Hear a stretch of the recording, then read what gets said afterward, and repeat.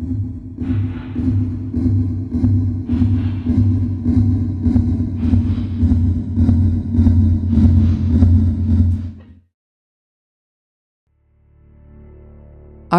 in their many forms, save information from today that people will want to access and study in the future.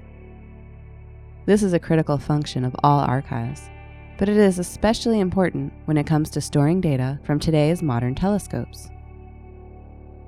NASA's Chandra X-ray Observatory has collected data for over 16 years on thousands of different objects throughout the universe.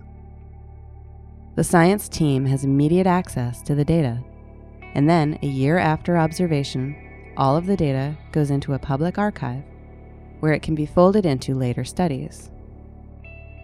To celebrate October being American Archive Month, a collection of images from the Chandra Archive is being released. Some of these objects may be familiar to readers, while others may be unknown. None of these images, in the exact form, has been released before.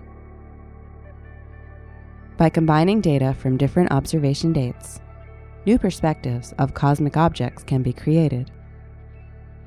With archives like those from Chandra and other major observatories, such vistas will be available for future exploration.